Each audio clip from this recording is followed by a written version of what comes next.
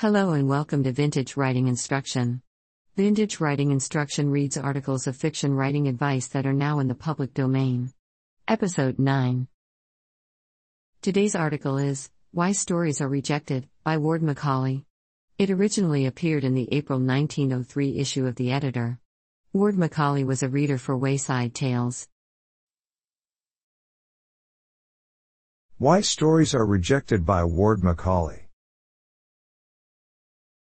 I have read a great deal lately, in the way of complaint, that readers do not give writers sufficient consideration. It may not be amiss to say that the shoe is sometimes on the other foot. I can vouch for it, that writers very often submit manuscripts which, from a mechanical standpoint, show that the feelings of the reader have not been considered in the least. Nor is the sensitive reader offended only by the preparation of the manuscript. Too often the story is so hopeless as to create disgust. I suppose the most helpful things I can tell you are some of the reasons why a story is, or is not, available for publication in a fiction magazine of the type of Wayside Tales.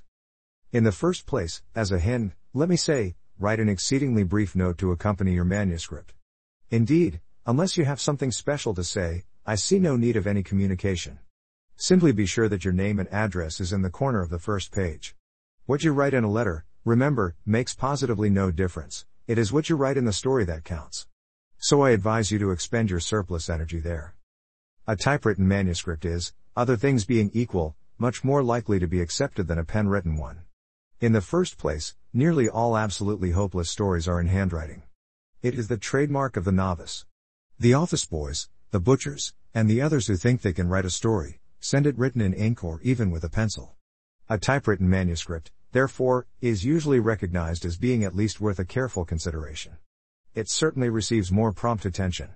I know that, because human weakness cannot but defer reading villainous writing as long as possible. I must say, however, that I prefer good, plain handwriting to some of the wretched type copies we receive. Dim, blurred, full of errors, many of them are certainly a test to our patience. To be typewritten, therefore, is not enough. A manuscript should be typewritten well. Attempted fine writing, I think, is on the whole the most general cause of rejection.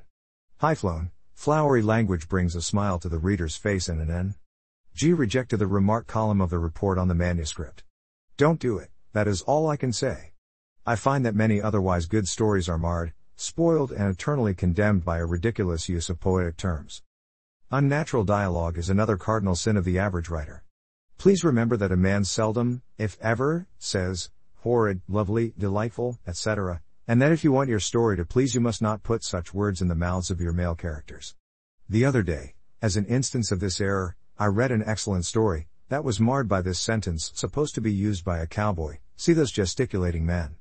Did anyone, out on the plains, ever utter such a sentence in real life? There is also the common error of using obsolete or unknown words. This makes the conversation stilted, and the characters puppets, instead of real men and women. Rank improbability is another fault that puts many stories out of the running. Don't have the eternal laws of gravitation suspended to meet the exigencies of your plot. Trite plots are a very effective means of making stories unavailable. For example, never write a story in which a man makes love to a girl and then discovers that she is engaged to another. That is so very old, and has been used so much, that one pauses to wonder why any author should be foolish enough to think that a reader could be surprised at the climax. Unless your story has something original, either in matter or manner, your chances have gone a-glimmering. The other day I received a story, accompanied by a letter in which the author said, I do not know what kind of an ending you prefer, so I send two. You can take your choice. What do you think of that? If an author cannot make up his mind how to end his story, how can he expect an editor to? A story with two endings is no story at all, and, indeed, the one in question was not much of a tale and right acceptable with either ending. Many so-called stories I read are not, in fact, stories at all. They are essays, descriptive articles, religious exhortations, what you will, but they are not stories. I believe that the best stories are the ones that portray an attractive and inspiring phase of real life. The best story I have ever been given to read was a tale of a southern minister, who delivered an address, arraigning politicians, before a political convention. He was, at once, nominated for sheriff. The story of how he carried his ideals into real life was immensely interesting, and the character work of a rare order. So I say, the most acceptable stories are lifelike, rather than bizarre, or fantastic.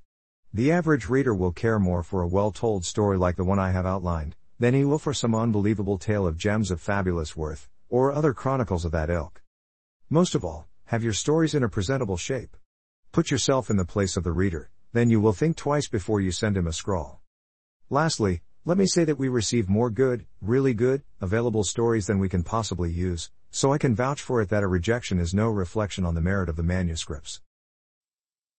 That concludes this episode of Vintage Writing Instruction. For the full text of today's article, visit vintagewritinginstruction.com. To financially support the podcast in an ongoing fashion, visit patreon.com/vintagewriting.